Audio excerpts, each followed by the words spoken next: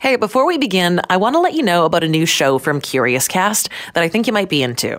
It's called Russia Rising. Putin's Russia has been accused of using internet trolls, hackers, and even assassins to influence the West.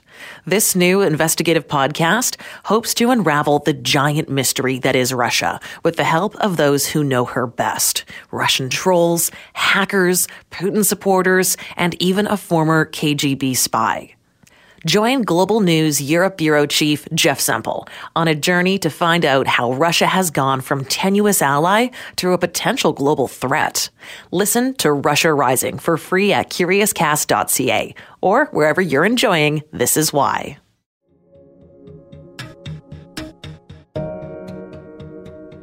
It's been 30 years since the fall of the Berlin Wall. I'm Peter Jennings in New York. Just a short while ago, astonishing news from East Germany, where the East German authorities have said, in essence, that the Berlin Wall doesn't mean anything anymore. It is perhaps the most important announcement made in Central Europe since the end of World War II, certainly since the wall went up in 1961. And I still got a piece of the wall because we all rented sledgehammers, and we got a chance to swing at the wall and keep pieces of it. I got a big chunk of it in my house still to this day. Both the existence of that divide and then the destruction of it captured the world's attention. And it was something I'll never forget. I'm Nikki Reitmeyer, and this is Why.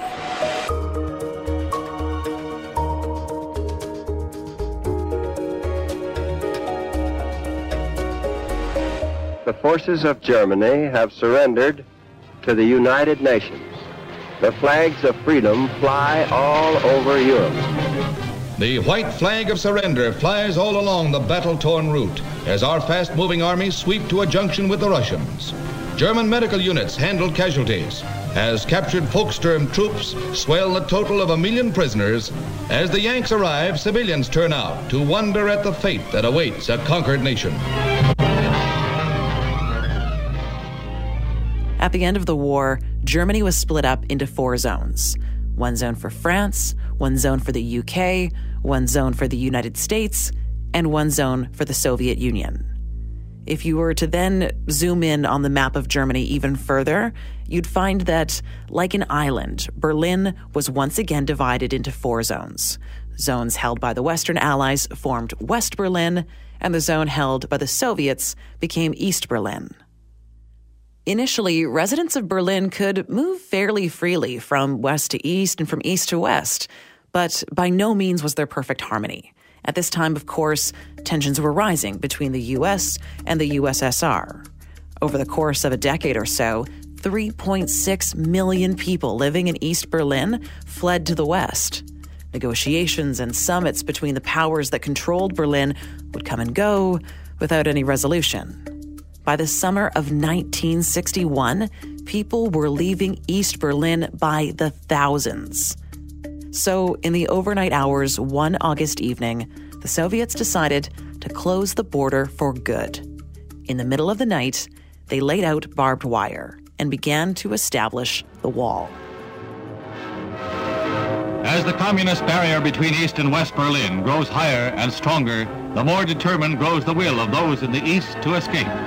Along the border, East Berliners are forced to evacuate their homes as the communist police move to prevent their escape. Since the Khrushchev announcement that he would sign a separate peace treaty with East Germany, the flow of those seeking asylum here on the fringe of freedom has reached 1,500 a day. But from now on, crossings into free Berlin will be fugitive affairs. No sooner did one group fly to safety from West Berlin than others would arrive to take their place, leaving most of their possessions behind them and taking the one choice they cherished most, the desire for freedom. The Russians have told their people that the border was closed to prevent the infiltration of agents from the West. Never a word about those who fled to the arms of freedom, fled from the rule of guns and tanks that cast ominous shadows on the red side of freedom's border.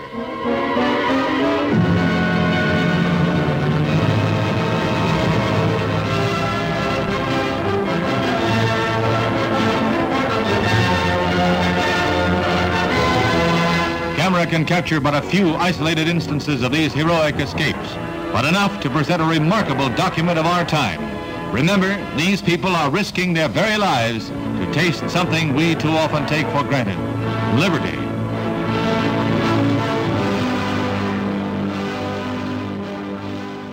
Still in my memory, I can see the wall. I know how often I was so close by, like 20 centimeters or so, swimming in the summer in one of those lakes where that was divided by east and west, and you could hear the megaphones of the border control people from the east.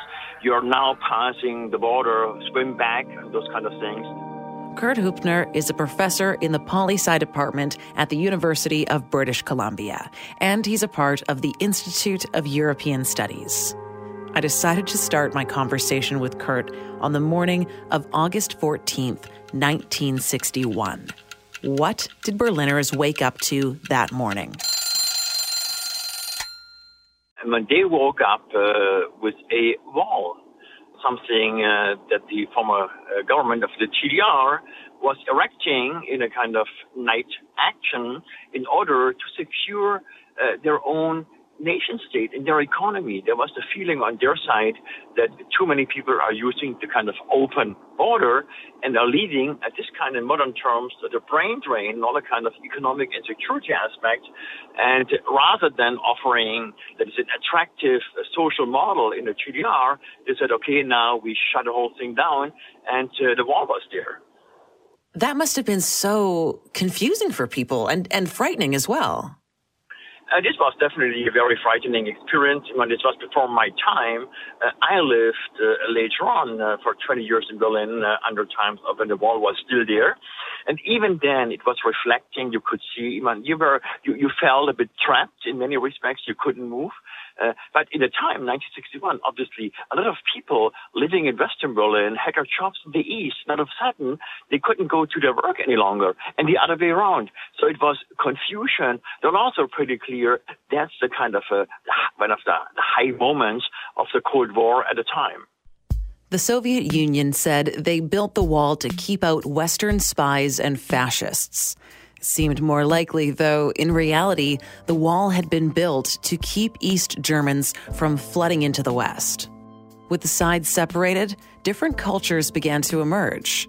Professor Hoopner explained those differences can still be seen today. Even though if you visit Berlin, it's now a united city, and let us say you're moving beyond the center, the Neue Mitte, how it's called, where all the museums are and so on, then all of a sudden you're really back in Eastern Germany. It's starting from the houses, but also the kind of people living there. So there is still this kind of separation. This sentiment that we see starting latest in 1961, we see the emergence, the growth of two forms of German identities.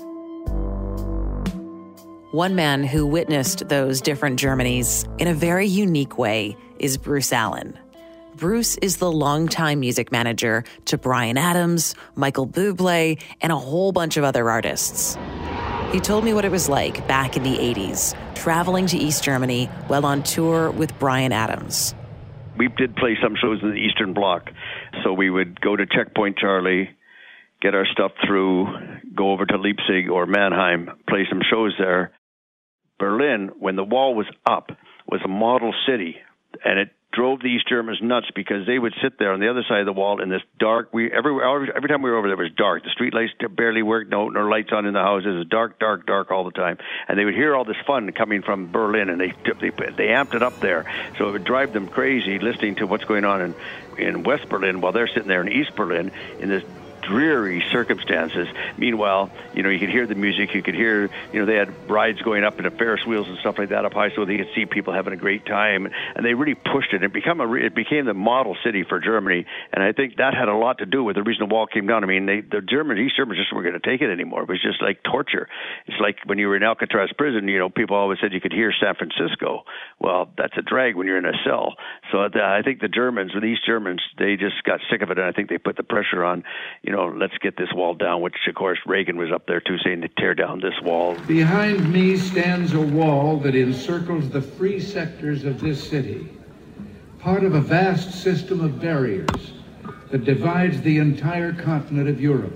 General Secretary Gorbachev, if you seek peace, If you seek prosperity for the Soviet Union and Eastern Europe, if you seek liberalization, come here to this gate. Mr. Gorbachev, open this gate.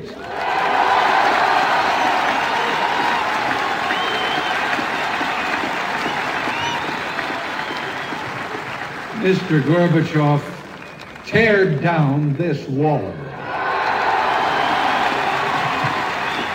2 years and 3 months after U.S. President Ronald Reagan made that now famous speech at the Brandenburg Gate, the East German government stunned the world when they finally decided to allow travel between the East and West. Weeks of civil unrest led to that monumental moment.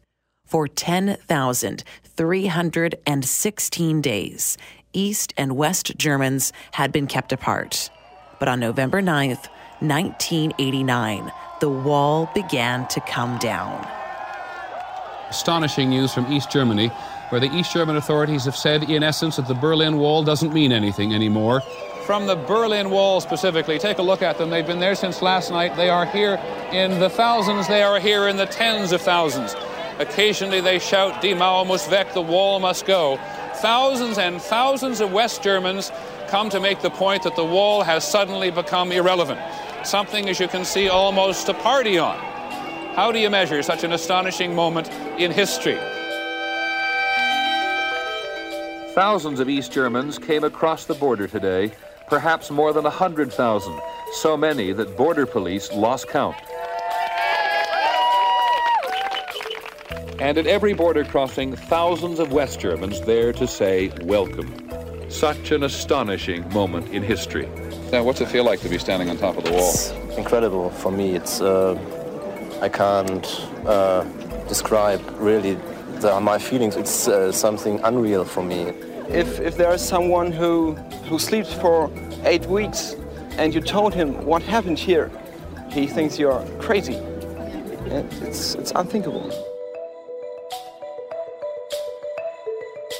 Of course, the wall came down, and we got involved in a concert. This site, right next to the Berlin Wall between East and West Berlin, is where Roger Waters, a founder member of Pink Floyd, will perform the classic work, The Wall, to raise money for the Memorial Fund for Disaster Relief.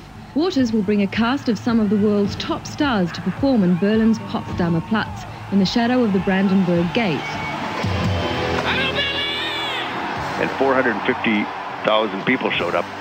And that was an amazing show. They did the wall record that was done by Pink Floyd, that we performed the whole thing with different people taking different songs. And the band was there, Van Morrison, Sinead O'Connor, Cyndi Lauper, the Scorpions rock band, Marianne Faithfull, Joni Mitchell, Brian. And Brian, I remember he did that song, Comfortably Numb.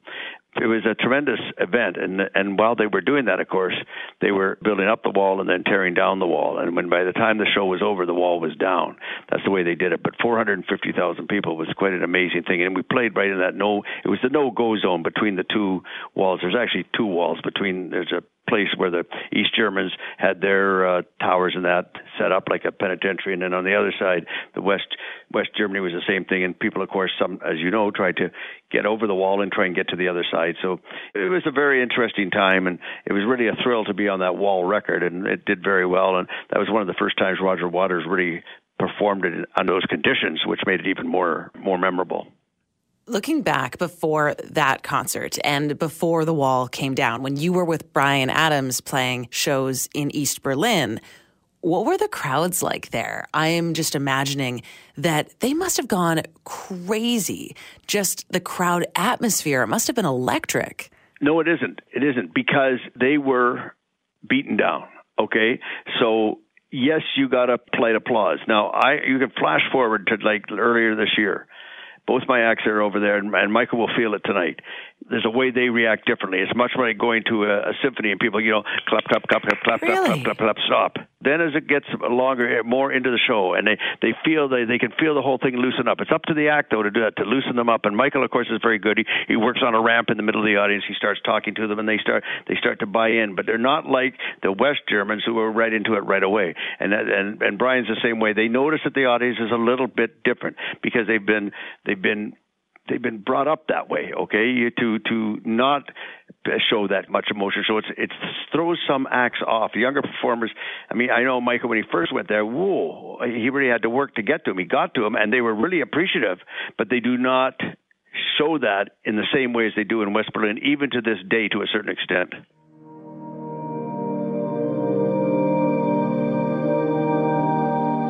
Here we are now, 30 years after the fall of the Berlin Wall.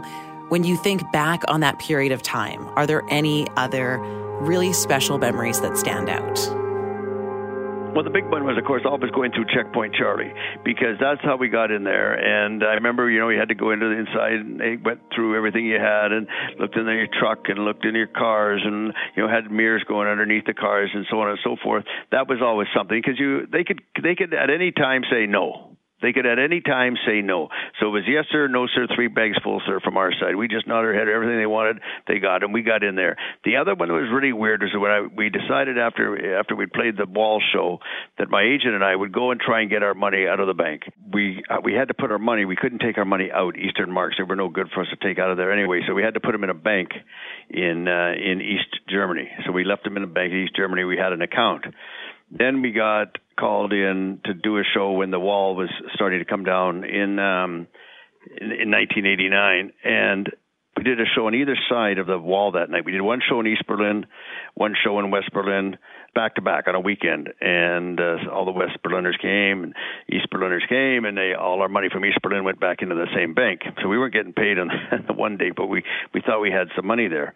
We would come back and get it, and then Then the next thing happened, of course, the wall came down. So we had to go find a bank again, and we found the bank, and it was like a 3-story walk-up building up to the top to get a bank, and we had our deposit slips and stuff like that to take it out because you couldn't take it out before. And at that time, they then converted it. When everything got back together, they converted the East marks to the German mark, and we got our money, and it sat there probably, I guess, for 2 to 3 years. And we didn't get any interest. I never looked, but I mean, that was my next question. Did you get any interest off that? I'm going to go back and ask that question. I would doubt it, Nikki. I don't think so. I think we were just happy to get our money changed, but it was kind of neat because it was some little place. I mean, a little like a wooden building. Walk up the stairs to this place, and a small bank, government run at that time, and a government office, and 2 or 3 people working there that you could see, and gave our slips, and they got the money. And I know Carl, our agent, had called in ahead of time, telling we were coming to just make sure they had some money. But it was really interesting. I still got a piece of the wall because we all rented sledgehammers on the day of the show, the big wall show, and we got a chance to swing at the wall and keep pieces of it. I got a big chunk of it in my house still to this day, as does Brian and most of the guys in the band. You paid so much money for a sledgehammer, rented it for 10 minutes to smash away at it, and knock down your piece, pick it up, and there's your sledgehammer back, and off you went. And it was something I'll never forget. This Is Why is produced by John O'Dowd and me, Nikki Reitmeyer. I want to say a big special thanks to Bruce Allen for sharing some pretty cool memories with us. This Is Why is a national radio show and a podcast. You can download, subscribe, or listen online. Give us a rating and a review. If you'd like, you can also send us an email. Thisiswhy@curiouscast.ca. Thanks for listening, and I'll talk to you next week.